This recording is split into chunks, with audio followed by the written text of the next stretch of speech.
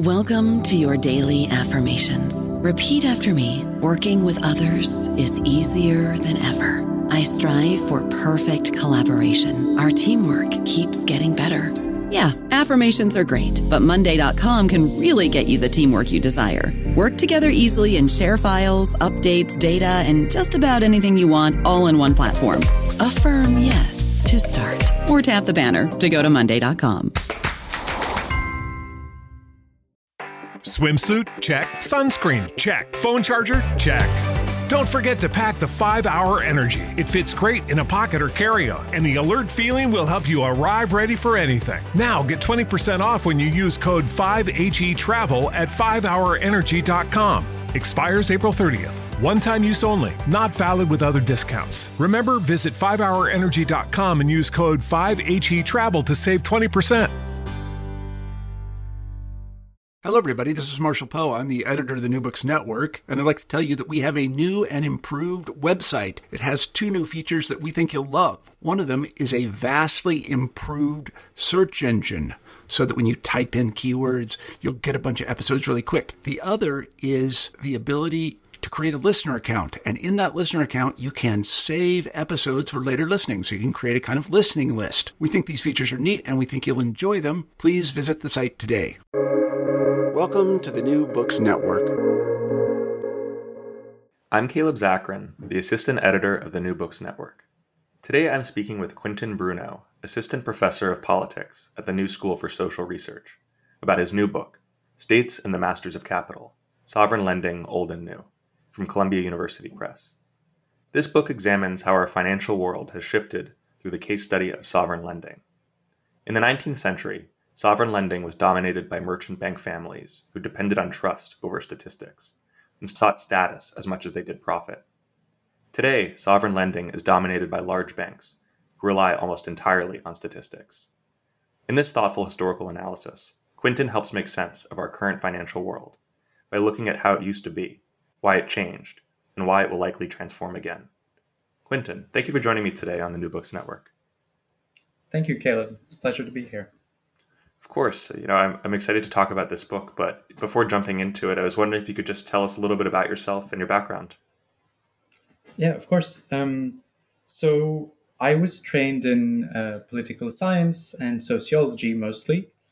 And later on, I studied international relations in graduate school in the United Kingdom. And perhaps it's worth noting, international relations has a slightly more expansive meaning in the United Kingdom, I think, than it does in the US. So that's for my sort of academic background. How did you decide to write this book?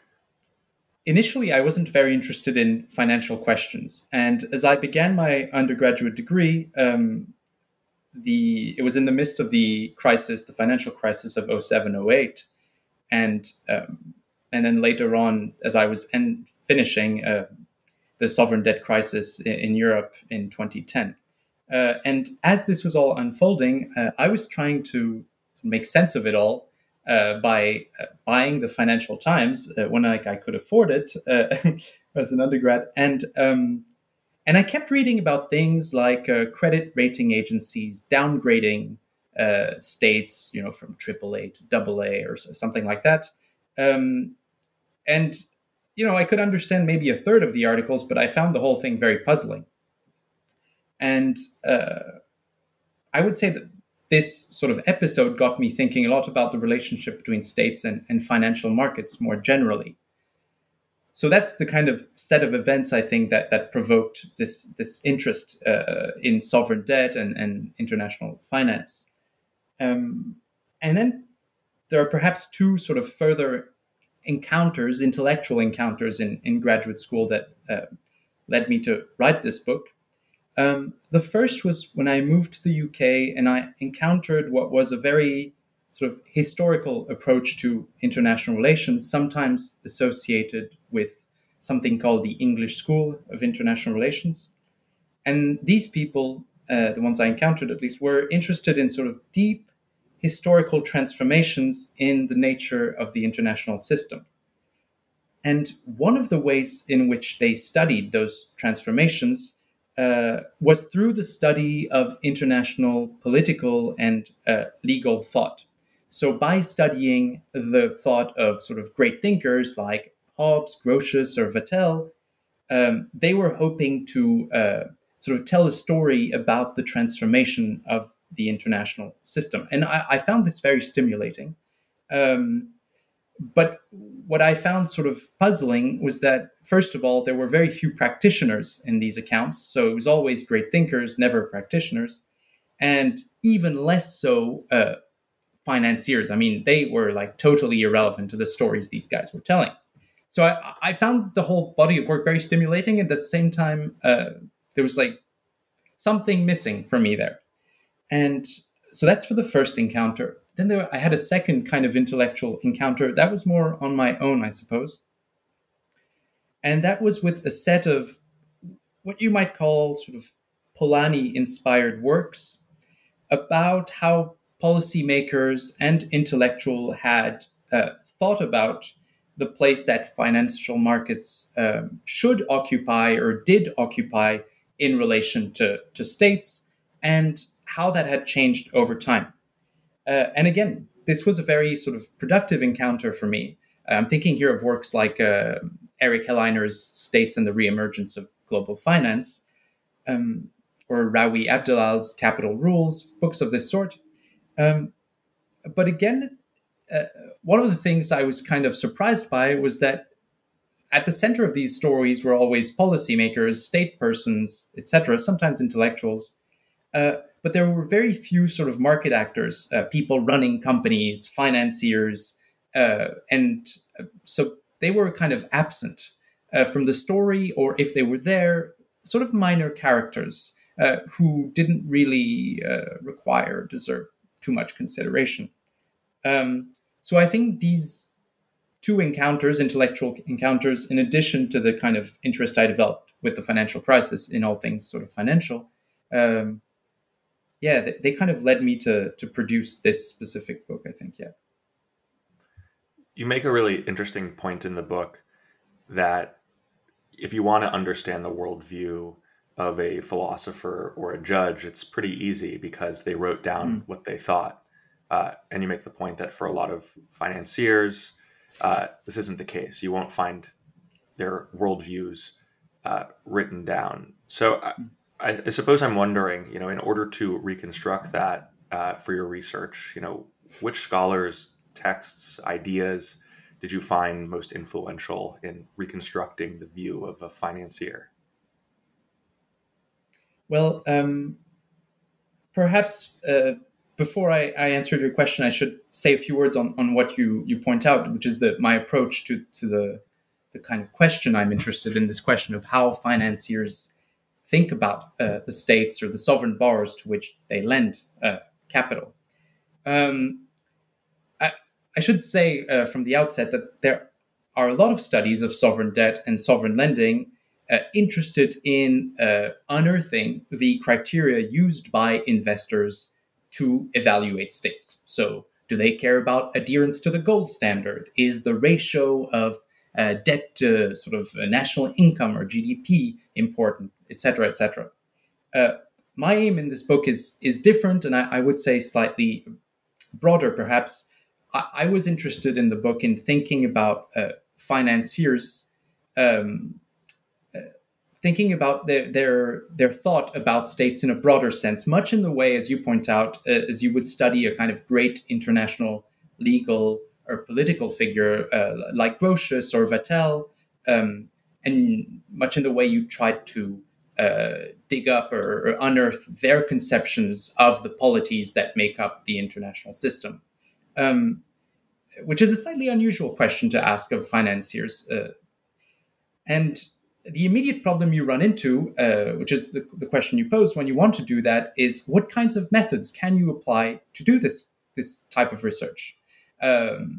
People working in the history of international political thought or international legal thought, usually their methods are geared towards sort of two things. One is understanding sort of single great thinkers, right?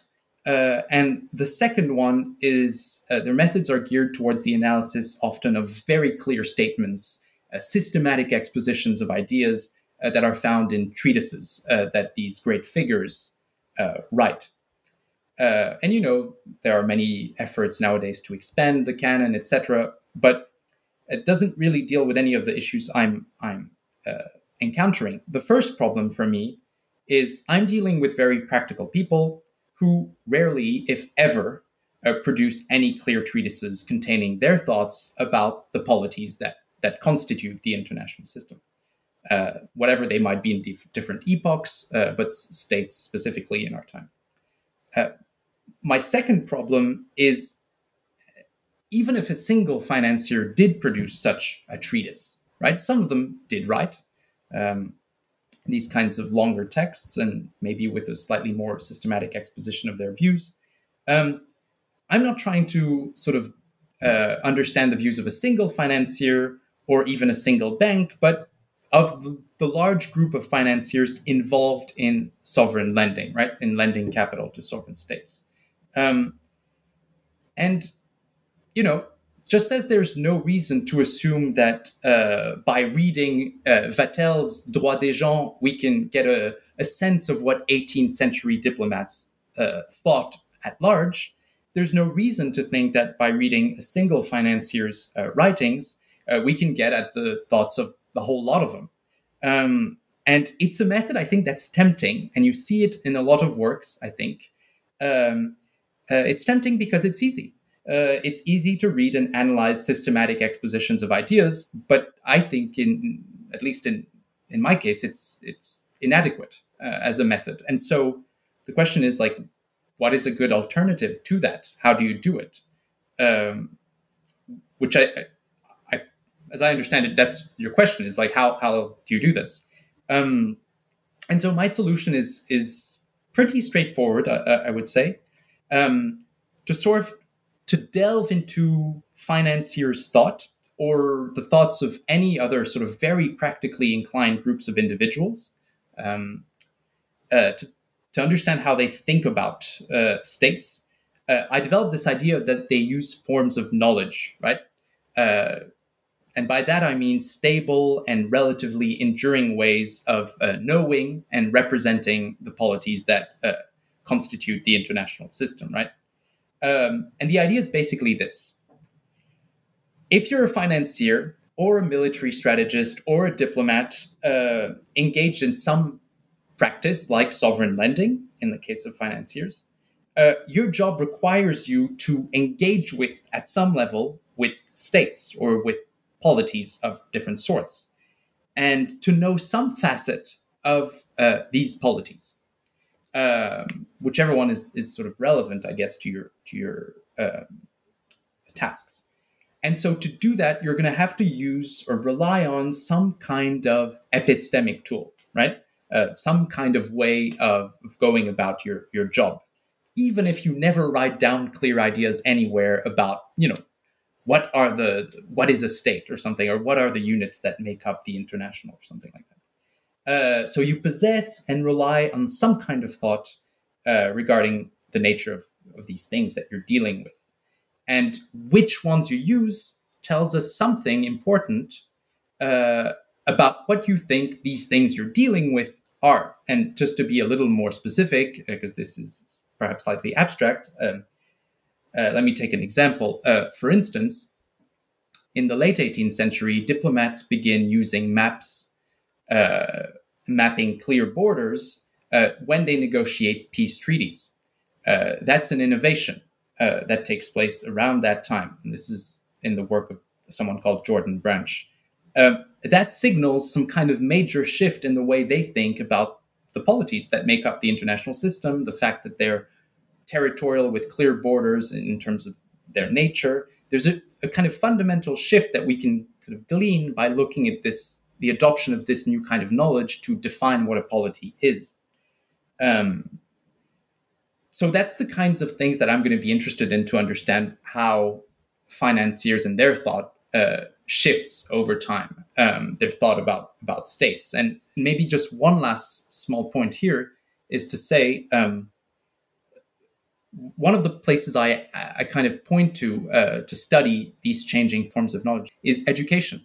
So you can look at how people are educated to understand what kinds of knowledge are deemed important to know polities. And by looking in these places, education is not the only place, of course, but it is one of the crucial ones. You can kind of get a sense of what they think is important to perform their tasks. Yeah.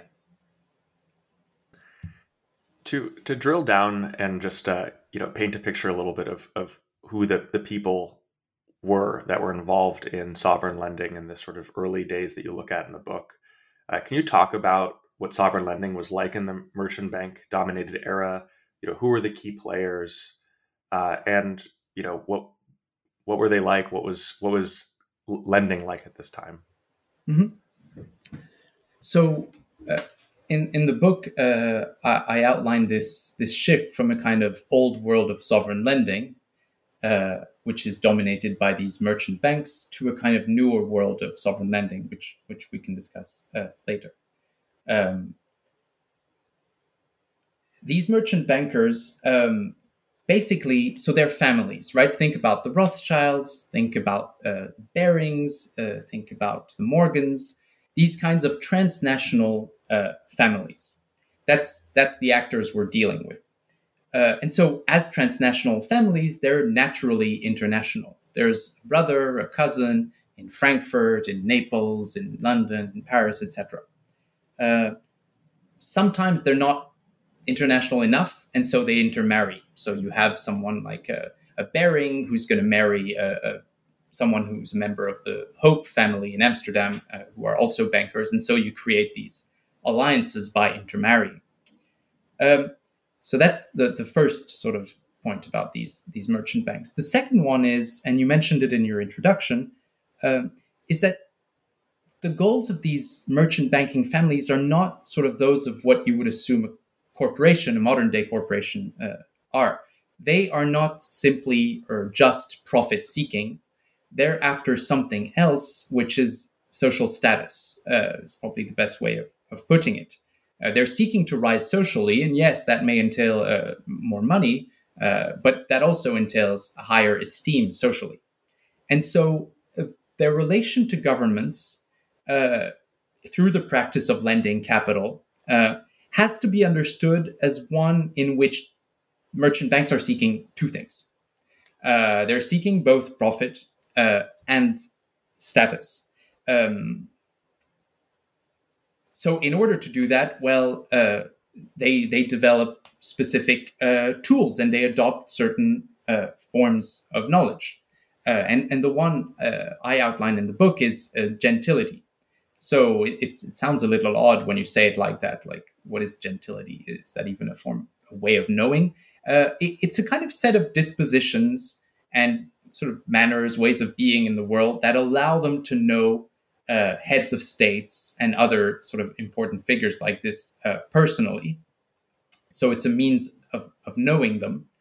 And it's also a way, sort of, having gentility, being a gentleman, also allows you to rise socially. So it allows you to both sort of pursue profit by being acquainted with the right people, but also to sort of yourself gain higher consideration.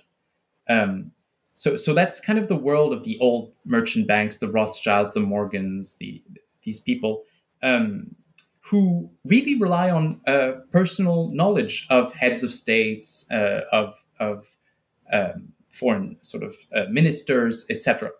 And this old world of sort of sovereign lending, dominated by merchant banks, relying on this kind of gentility, that is a world that basically dominates sovereign lending from roughly the early 19th century and the emergence of an international sovereign bond market to the interwar period, the 20s, the 30s, right? So quite deep into the 20th century, we have a world of sovereign lending that is sort of dominated by families, essentially.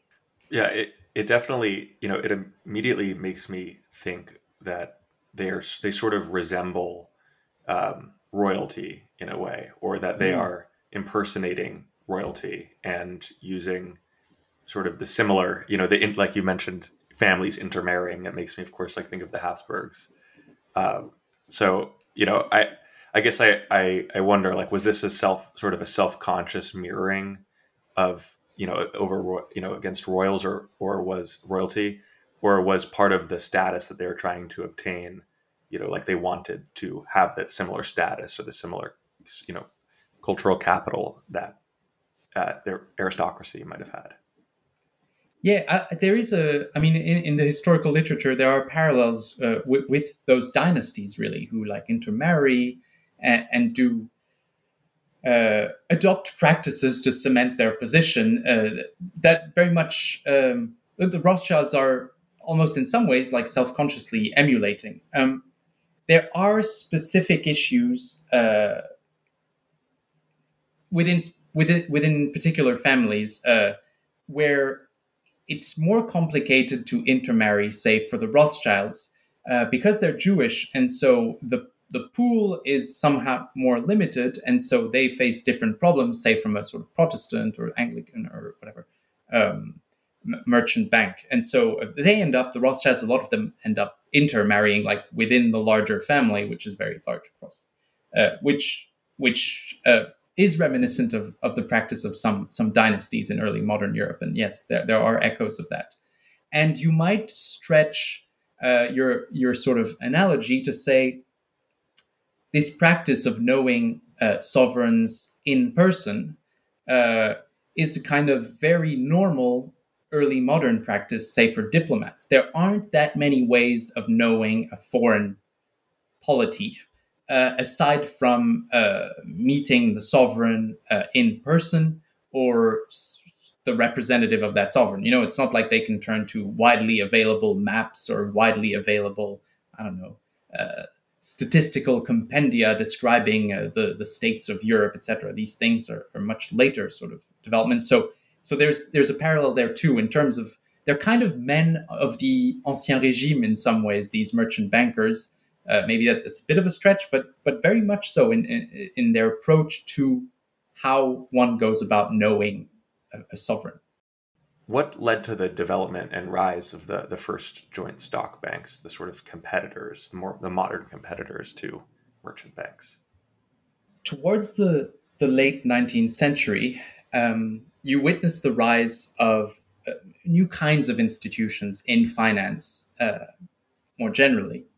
And these are what you just described as joint stock banks. So banks with many shareholders, right? They're not restricted to 7 or 10 partners. They can have hundreds of shareholders, unlimited capital, limited liability, all sorts of characteristics that are sort of resemble the banks we know today. These joint stock banks emerge as a result of a set of legal sort of innovations in European countries and in the United States over the course of the period from the 1850s roughly to the 1870s. So there are earlier developments which one could mention. There are joint stock companies earlier in the 19th century and even before, but often what they require are sort of exceptional legal acts, royal charters, which are granted only if the sort of institution in question will benefit the crown or the country more largely.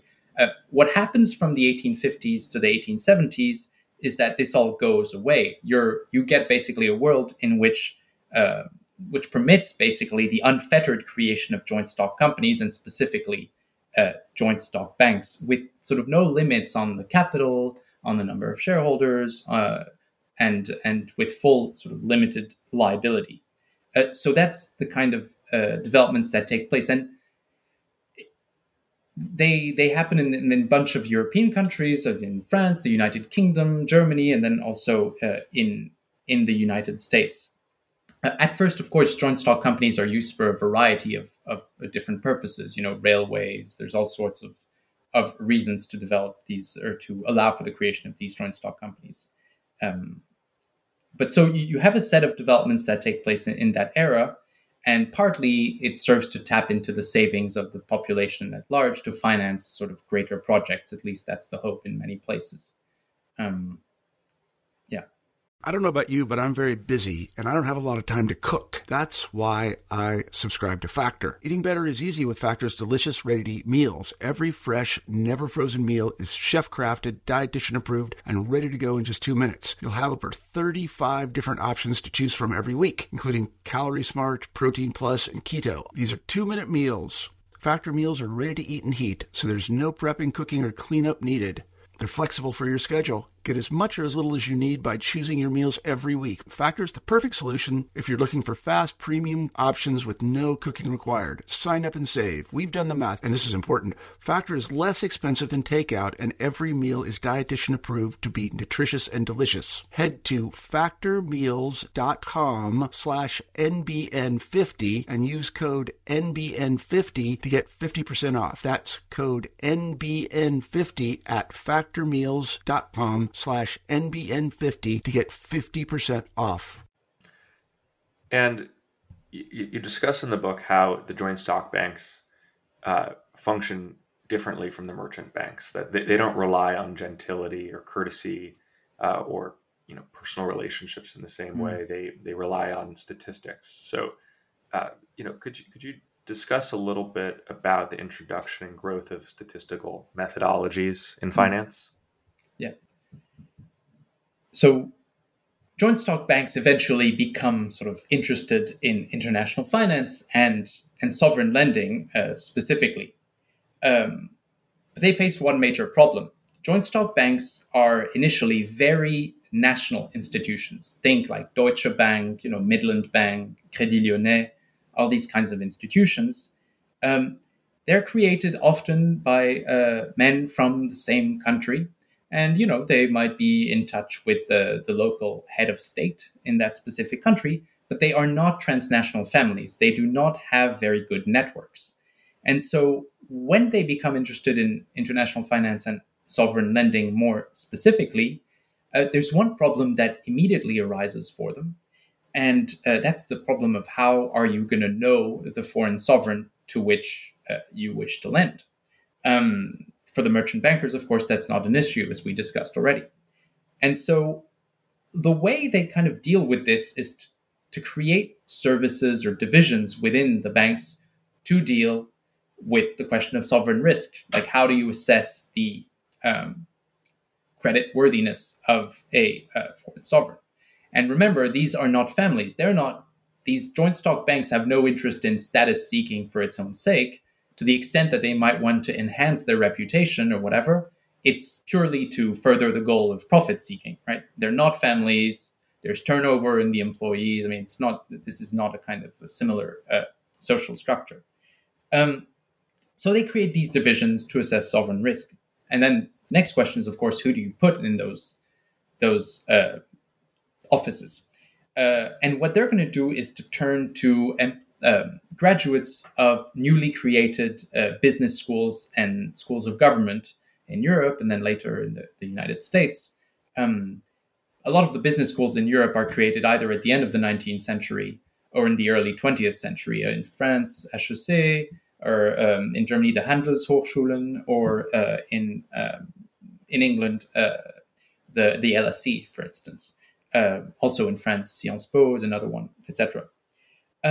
And so they hire these young men coming out of these new educational institutions. And the key thing, when you look at the curricula in these educational institutions, one of the key types of knowledge that these people have learned is to compare states with the help of statistics, right? Debts, all sorts of things. I mean, that's a kind of knowledge that they're taught as a matter of course. And you can see that throughout the educational curricula of these different institutions, which I had the pleasure of reading. And so you see they're all trained in this specific discipline. So what is statistics? Initially, statistics is actually quite a young discipline back then. It emerges in the late 18th century in Germany. It's called Statistik, and the primary purpose of statistic is to compare the power of different states on the basis of quantifiable data. Initially, there's a bunch of non-quantifiable stuff, but that gets weeded out pretty quickly. So it's a discipline that's very much oriented towards questions of foreign policy. It emerges out of the science of like cameralism in law faculties in Germany. And so it's people concerned with the power of the state in relation to other states. And, I don't want to exceptionalize the sort of German case. There are similar developments going on elsewhere in Europe. In England, you have like political arithmetic that begins earlier on, but there are some interstate comparisons, in the late 17th century, but really that gets going in the later 18th century as well. There, with people like John Campbell writing on the present state of Europe and things of this sort. In any case, that discipline emerges then in the late 18th century and then spreads in the 19th century by means of publications, The Economist. There's tons of publications of this sort that are created. National statistical institutes that publish data and things of this sort. And eventually, the kind of transmission belt to the world of finance are these educational institutions. That's the people that's going to churn out are going to go work in banks, and they're going to start thinking in terms of comparing states with numbers systematically. And out of this development, we get the first kind of sovereign credit ratings. The first one we know of is in 1898, and I think the first person to kind of dig them out was Marc Flandreau. And he kind of, I went to the same archive following his lead. And so you see at the Crédit Lyonnais in 1898, the first systematic sort of credit ratings of sovereign in that bank. So that's how sort of statistics slowly penetrates, so to speak, in the world of finance and of sovereign lending, really more specifically. So statistics and these sort of, as you described, the introduction of credit ratings start to play a more significant role in how sovereign lending is determined, who gets what, which country, which nations are able to get loans. And that you then describe in the book how the joint stock banks, or their sort of successors, the larger banks and other other organizations like insurance companies start to triumph over the merchant banks. So I know that you cover that. It's a long period of time. It's about 100 years for this victory to finally happen. But I was wondering if you could just give a brief overview of what this period was like. Yes. So to pick up where I left off, I suppose, by the early 20th century, there are some actors, including joint stock banks, engaged in this kind of regular statistical assessment of states, right? So we have these fully profit-seeking actors just continually evaluating states. The thing is, they are still the junior players in the practice of sovereign lending. The dominant players in this sort of realm are still merchant bankers until the 1920s, 1930s, the interwar period, basically. So what you're going to have are different sets of developments by means of which the practice spreads and then triumphs. The first one, where you see the practice spreading, is new institutions sort of adopted. So you have newly created credit rating agencies in the US, the ones we nowadays call Moody's, Standard & Poor's, Fitch. A lot of them are born in that time frame in the early 20th century. And right after World War I, as the US is becoming the world's banker, they begin rating states the world over. So they start attributing grades to states, a whole set of states to which creditors in the US might be lending. And in order to do that, what do? Well, it's really the same process to some degree as the European banks earlier on. They hire people with, this time, PhDs in economics. And what do these people mobilize to assess states? Well, they mobilize statistical knowledge to a large extent. You have people like Max Winkler, who writes books about sovereign debt and sovereign lending and works in a rating agency like this. rating agencies, of course, are not lending money. They're in the business of just grading states. Similarly, you have developments within the sort of an international organization, the League of Nations, who begins sort of certifying or giving its seal of approval, so to speak, to various loans to sovereign states in Central and Eastern Europe. And it does that, again, by means of statistical evaluations, right? It gathers reams and reams of statistical data. That's one of its main legacies in order to sort of certify different loans. And of course, the people who work in the League of Nations financial sort of branch, they will go on to work for the World Bank or the IBRD and the IMF later on, as Patricia Clavin has showed in her work on the League of Nations Economic and Financial Organization. So that's the first development, the spread to these different institutions of this practice. The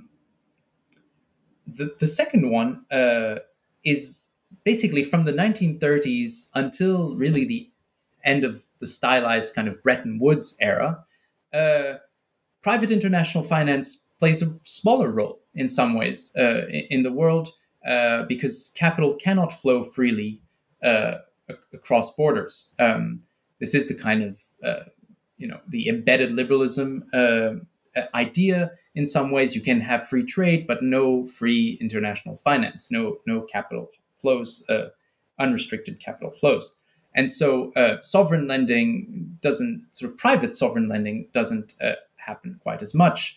You have states sort of tapping into domestic pools of capital.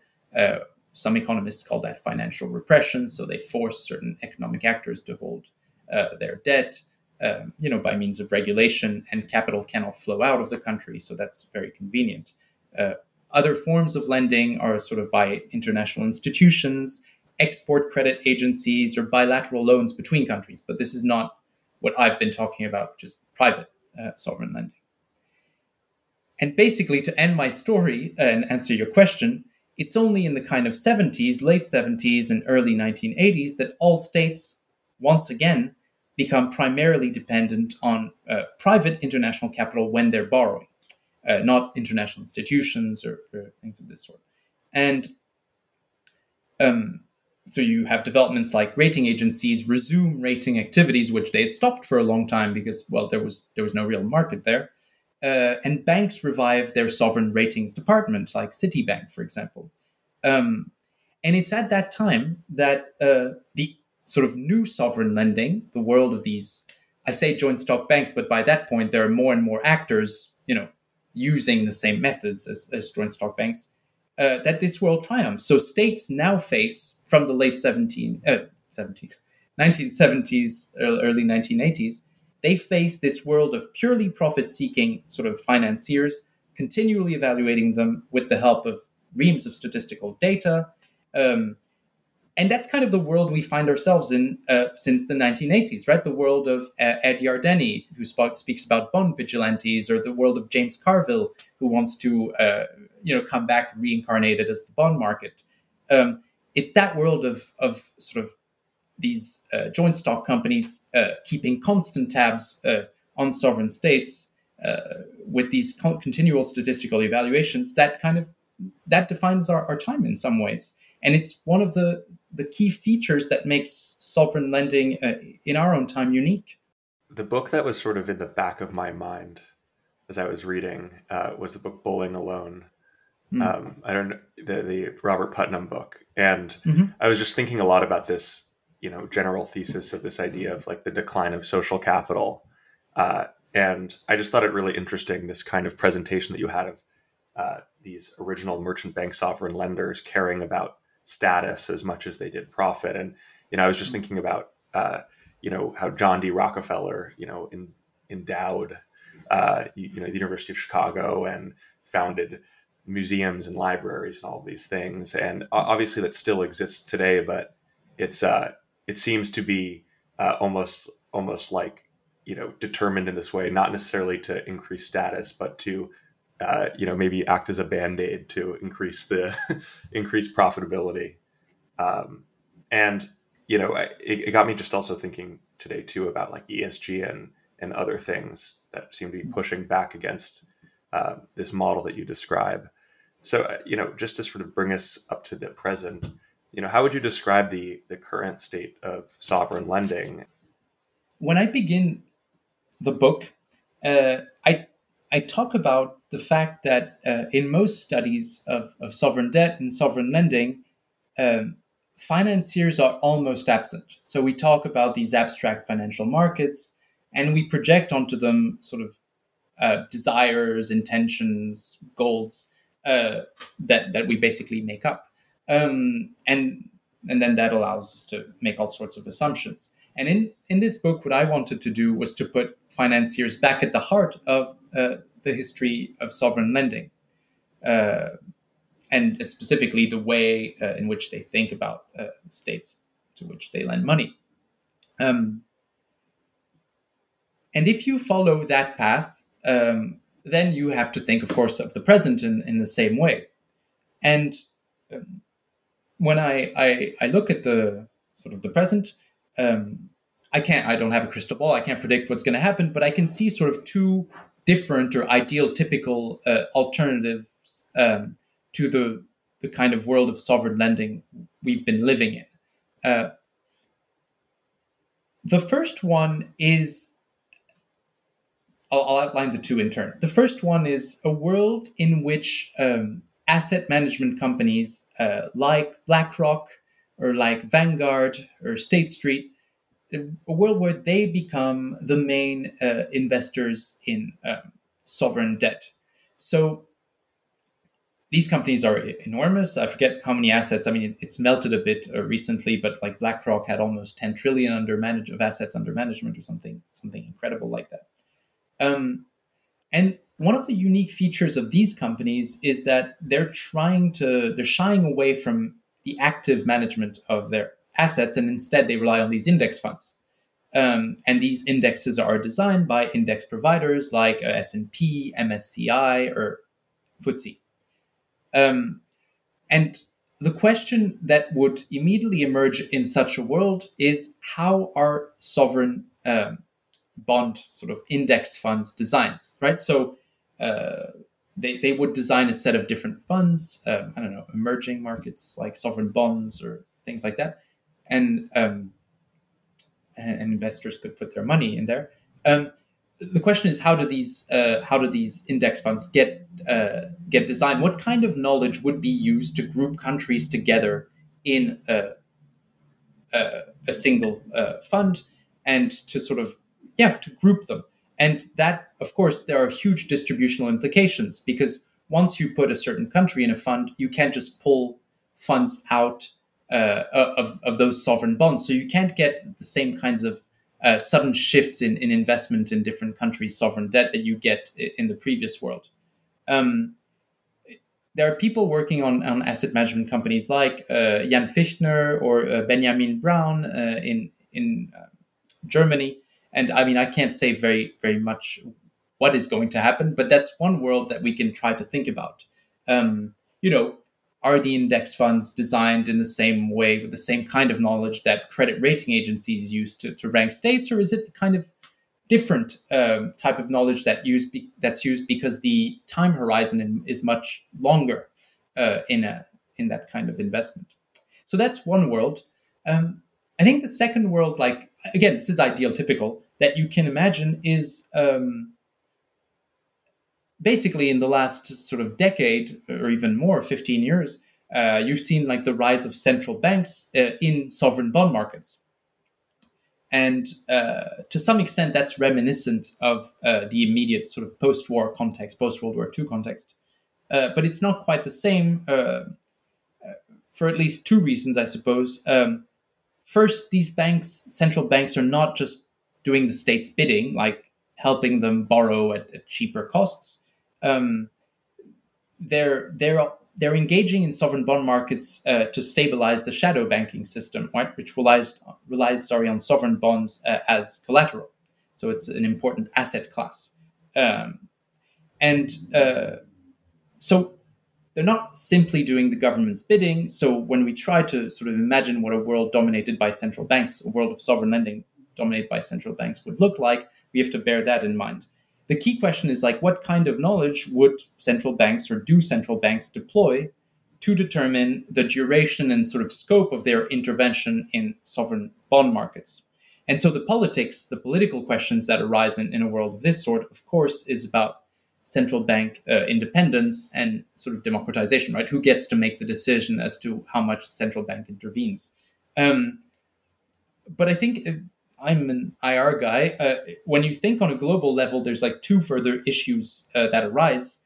The first is central banks across the world have very uneven capabilities in terms of participating in sovereign lending, especially when your home country, your sovereign, borrows in a foreign currency, right? That limits immediately how much you can do as a central bank, depending on reserves, etc.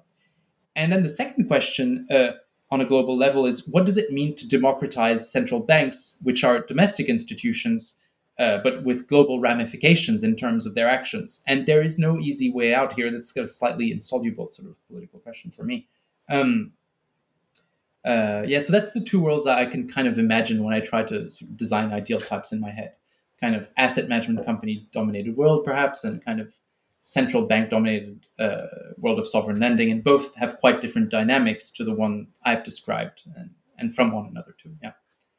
Is there anything else, related to this topic that you are looking at either for continuing work, research, or just, anything that since this book has come out that you have thought about as something that people should take a look at?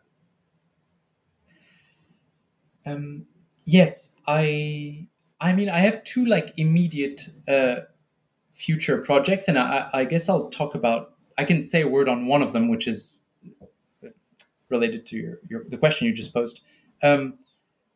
I've become more and more interested in central banks and how individually and also collectively in institutions like the BIS or the Basel Committee on Banking Supervision, how they construct financial hierarchies. So among nations. So one example we've heard a lot about in recent years is these swap lines that the Federal Reserve extended to foreign central banks after the crisis of 07-08, and then later on, during the COVID crisis recently.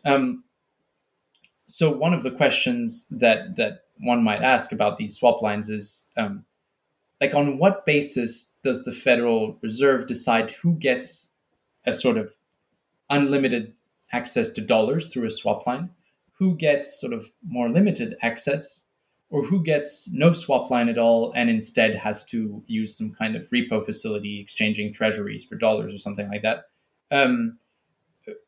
How is this hierarchy constructed? Because it affects profoundly the life chances of different polities, whether they get access to a sort of unlimited access to dollars or not.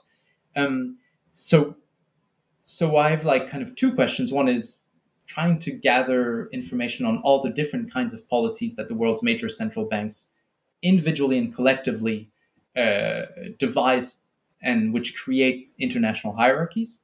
And another one, another question about the nature of those hierarchies. So how are they designed? What kinds of criteria are used by central banks to place different states in different sort of buckets, so to speak?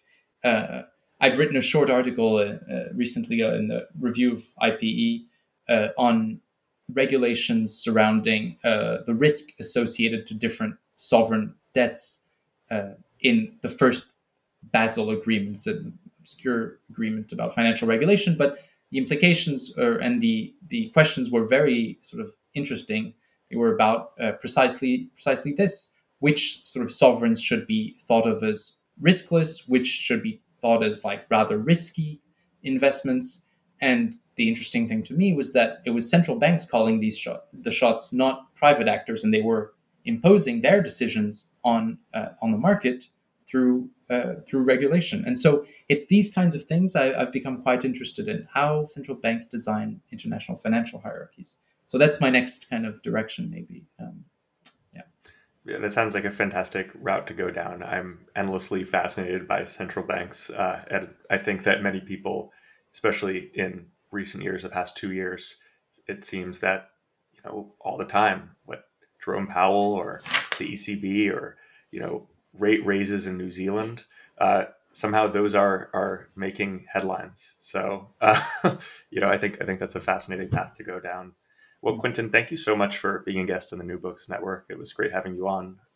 And once again, the book is called States and the Masters of Capital, Sovereign Lending, Old and New from Columbia University Press. Thank you.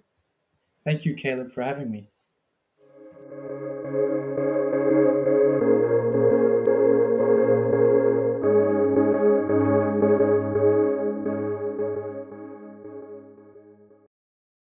With the Lucky Land Slots, you can get lucky just about anywhere.